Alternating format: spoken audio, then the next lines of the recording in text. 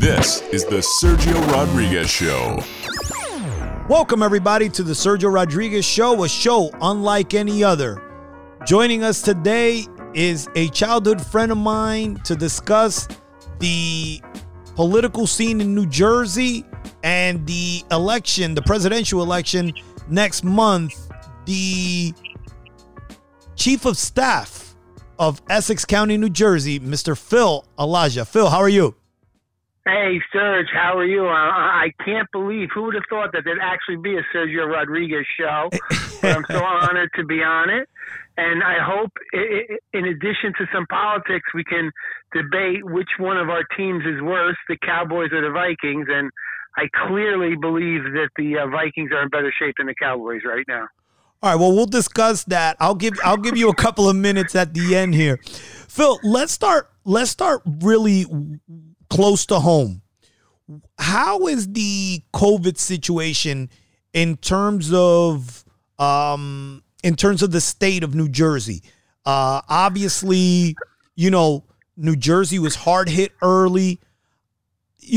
Looking back at it now, I thought that although there were a lot of restrictions, we handled it pretty well. You guys did a good job. But where's the state now?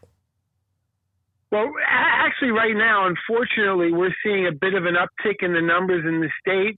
I believe that the last few days, the numbers have gone up. Talking to the governor's office, a lot of it is centered in Ocean County and Monmouth County. Monmouth County, recently they've had an uptick because of Monmouth University, and Ocean, the young students there have an uptick. And in Ocean County, unfortunately, it's Lakewood and on some of the Hasidic Jewish communities that have seen an uptick, and they're really trying to get a handle on it. One of the good things, though, is that the number of deaths and the hospitalizations hasn't risen as sharply or as proportional as they did in the spring, in March and April, when the state was really in dire needs. And I think a lot of that is because, over these 6 or 7 months, I think the doctors and the hospitals have found significant ways to treat it, have found best practices and stuff like that. So, though the cases are going up, I hope we can keep the hospitalizations and the deaths down, because ultimately that's the true measure of how the virus is impacting us.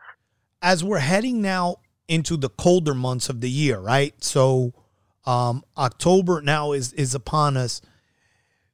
The restaurants, the businesses that have been struggling since this started, now they can have limited seating. Where do you see this going? Because it's almost costing some of these businesses more money to actually open at a particular capacity than to act. Some of them are better off staying closed. Where do you guys see this stuff going? Eventually you're right. You're going to have to find a percent of occupancy that's going to be worthwhile to the restaurants and the people inside, but also, there's also the responsibility to protect the health and well-being of our residents. There has been a significant difference between the transmission of COVID-19 outdoors to indoors. All the studies I've seen, all the numbers that we've seen is that outside, when the air is flowing and all that, the rate of transmission is significantly lower. I think, this summer, Serge, as softball and baseball started and football started and a lot of sports started, we really didn't see the uptick that a lot of people expected us to see. But now that you see more of the indoor places opening, now indoor restaurants, and I'm not a scientist, I don't know if that's a direct reason, but, kids are going back to school, more businesses are opening all of a sudden. In the fall, we've seen an uptick in the numbers. So everything that I've read and I've seen in numbers, at the county and at the state level, it's a significant difference between outside and inside. So, but you're right. You also have to make sure that people are working. And, you think, we talked about this the other day, it's not only the restaurants, it's the people who provide the linen to the restaurants. It's the people who service the the washing machines and the dishwashers. It's the waiters and the way. I mean, it's a whole facet, that really get impacted by this. And we even talk about laundromats. I used to wear a suit to work every day, and during COVID and everything, I've been to my cleaners. I used to be to my cleaners once a week. I've been to the cleaners 3 times, my laundromat 3 times since COVID started. So those guys are all dying. So it's just a tough, environment for businesses, and there's a fine line between the health and the welfare of, your citizens and residents, and the economic health of the state. Let's get into this election, this presidential election. Obviously, you're a Democrat, and so I want you to sell to that voter that might be on the fence. Although I'll be honest with you, in this election, I don't think anyone's on the fence. But let's say for argument's sake that there is. Why Biden in this election? Is it you're going to vote against Trump or for Biden? Because it seems to me like they're voting against Trump. But educate me on that. Oh, I absolutely think that that's one of the key factors here, is that there has never been anyone in my lifetime who I feel is less presidential than Donald Trump. What you saw in the debate, what the language that he speaks, and again, I think people want. That's also part of what makes him popular, is that people want something different. They don't want your typical politician, and that's why he appeals to some people, because people have lost faith in government. But if I'm an independent, I mean, the clearest thing I can say is right now, there's protests, there's unrest, there's people fighting, there's a sense of chaos in the country, and I think the choice is clear. Do you want a Donald Trump who's going to pour more gasoline on that fire, or do you want Joe Biden who's going to come in and try to make amends and make peace and work with everyone on both sides of the table? So if I'm on the fence, if I want someone who's going to try to calm the tone in the country and bring the level of respectability to where it should be. So I can't see, even though you may want to shake things up, but it's just going to pour more gasoline on the fire and make this work. It's on both sides. My dad said to me the other day that he could never see himself voting for someone who's been a politician for over 40 years, and he still believes there's so many, like, these issues have been there forever, in his opinion. Like, he just feels like you've had 40 years to rectify a lot of the issues in our country, and now you want me to give you another 4? Like, what would you say to that? I would say the issue of people rioting and protesting, and where you have 2 clear-cut signs, the far left and the far right, who are battling in the streets, that's a new problem. That's a Donald Trump created problem. And as much as he wants to say that he would stomp it out, he is promoting on the right a reaction and to take up arms and all that. So I would say I've never seen what's happening in the country now under Trump's leadership. At least it was calm and civility under 40-year politicians. So I can't see voting for a president who turned the country into what it is today after 3 short years. And I can't imagine where we would be, how separated and segregated and dysfunctional we would be with 4 more years of a Trump presidency. What's the game plan for Biden to win this election? Because, I remember 4 years ago, or 3 years ago, or 3.5 years ago, right? I guess now, during the last election, they told me, well, the media told me that Trump had 0 shot at winning. And Correct. I don't think they said zero. I mean, I think that the polls and everything had Hillary at a 75% chance of winning. I think and again, hey, Serge, both you and I know that long shots win at the racetrack every once in a while. No, I hear you. Even though, I hear you. I mean, 25% chance has come in once every 4 times. So I get it. I get it. It just seems like it's too hard to, again, look at polls in this situation, because if you were to stop people on the street and ask them who they're voting for, I think they're almost afraid to say they're going to vote for Trump. So you don't even know. That helps them in the polls. Absolutely. I think people are afraid. People are embarrassed. But if you're, why vote for a guy if you're embarrassed to say to someone privately on a private poll that I'm going to vote for him? I hear you, but I think it's more. I don't think it's that they're embarrassed of their choice. I think it's they're afraid of the reaction that they receive from an anonymous pollster. They're embarrassed. They're embarrassed. They can't believe that they're actually going to tell another human being that I'm so unintelligent that I'm going to vote for Donald Trump again. Phil, you might be a bigger Democrat than my mom. So listen, I have no problem if it's clearly, listen, Chris Christie was a Republican, and I consider him a friend, and there's people who support. Listen, I would vote if it was for the good of the country. I would do the right thing and vote for a green candidate, a red candidate, a Republican candidate. I think that's the most important thing, right? I am a proud Democrat, but I'd have no problem if, in my heart, I believe the Republican would do better for the country. I would clearly vote for the Republican, but I don't think it's that way right now. And again, listen, whether you're voting against Trump or for Biden, I think Biden right now is the calm and the civility that the country needs. What's the blueprint for him to win, to steal this election? I don't want to say steal, because that's such a. I have to say steal. I know. I listen. I stopped myself, right? A steal because he's stealing power, right? He's the incumbent. Trump is the incumbent. But I meant, what is the blueprint here? What's the best avenue to Biden winning this presidency? 4 years ago, Hillary Clinton won the popular vote by 3 million votes. Correct. So it's really weird. It all comes down to the electoral colleges.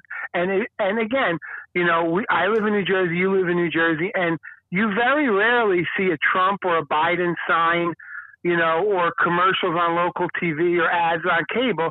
And that's because they know that New Jersey is going to vote for Biden, and it's not a competitive state. So, people ask me for signs, and the campaign hasn't even sent Biden signs to New Jersey because it's already in the win columns. And my point is, it comes down to the toss-up states.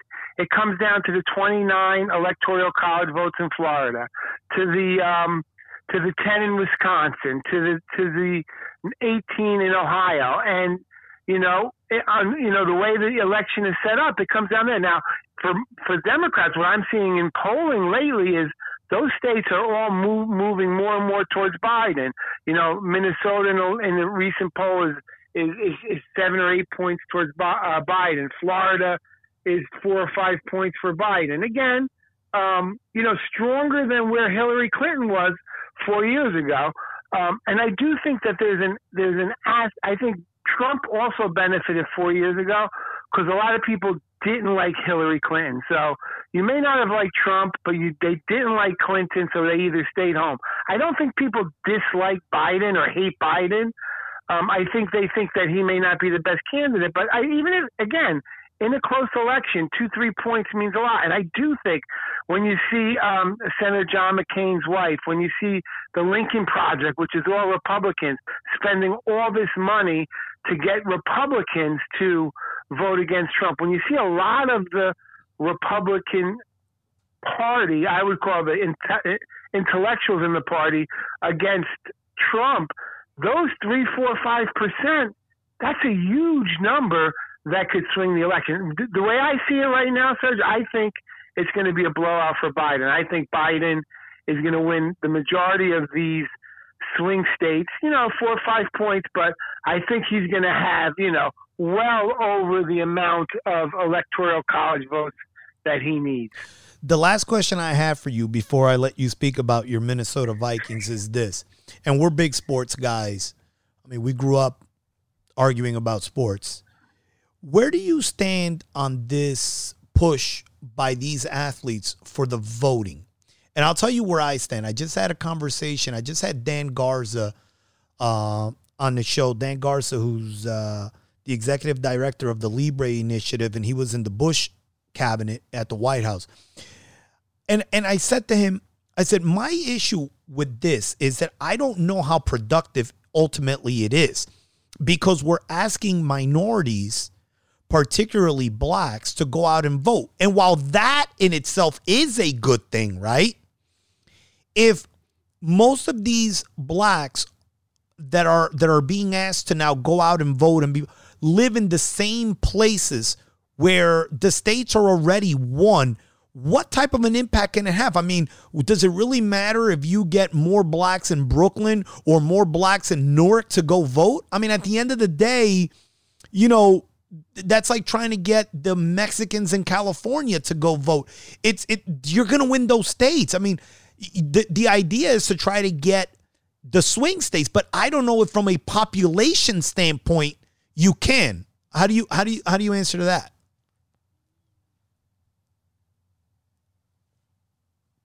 Phil, did we lose you? Oh, I'm sorry, Serge. No, you didn't lose me. I hit mute. That's why I kept talking over you and you weren't even letting me. I was yelling at you for what you were saying. The athletes, they're promoting voting, which is a great thing, because I think only 65% of the people vote in the last election. In other countries, it's 90-95%. So they're promoting voting. And it's not only blacks who listen to athletes or follow athletes. Listen, my son, again, who is going to be politically astute because of his father, but his friends, in suburban Essex County, if LeBron James says go vote, they're gonna be motivated, or maybe that'll encourage them to get involved in the process.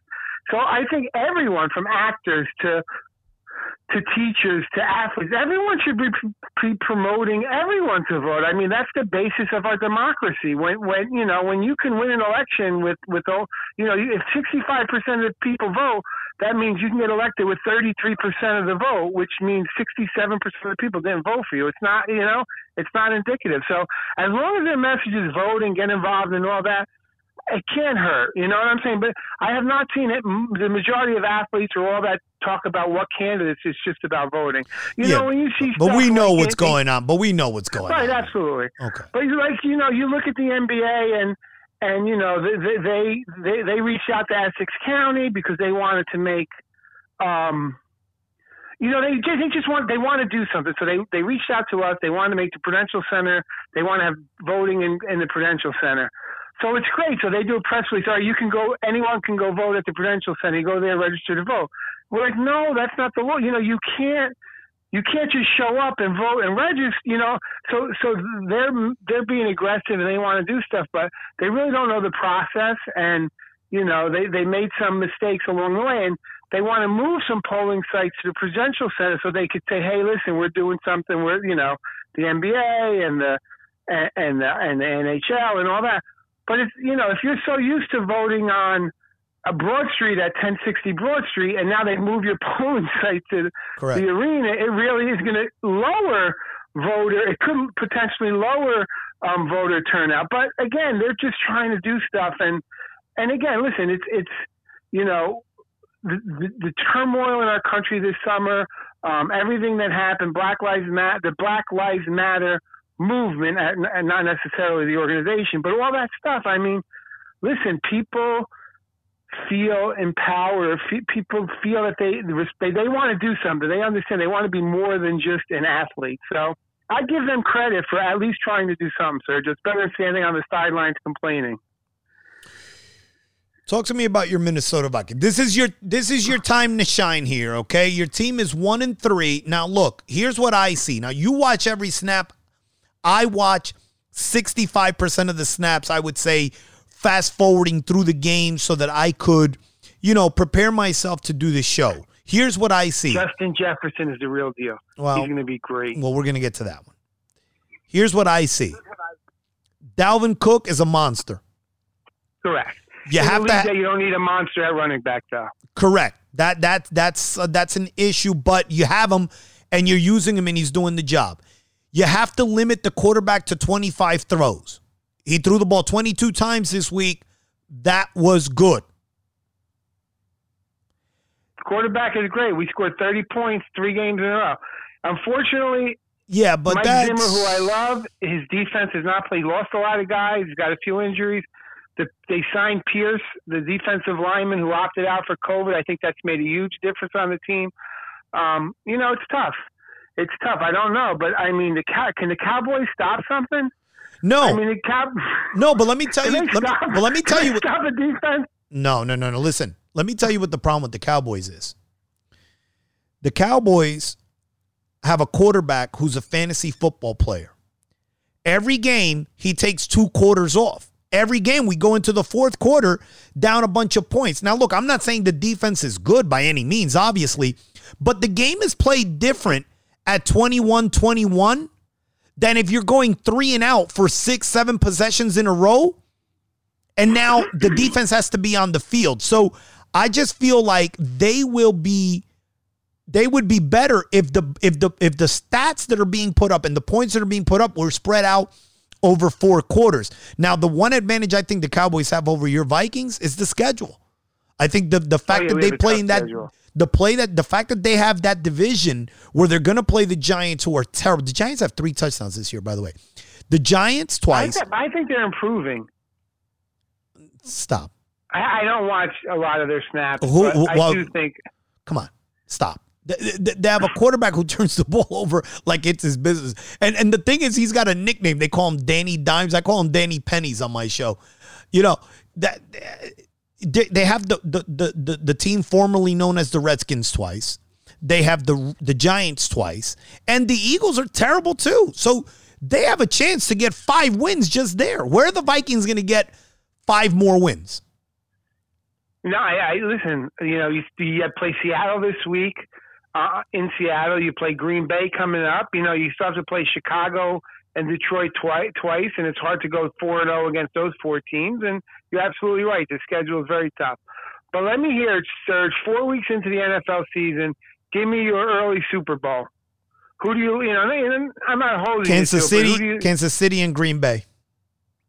Green Bay's a monster right now. I know. Aaron Rodgers is so good. It bothers me. Phil, Aaron Rodgers. I know it bothers you.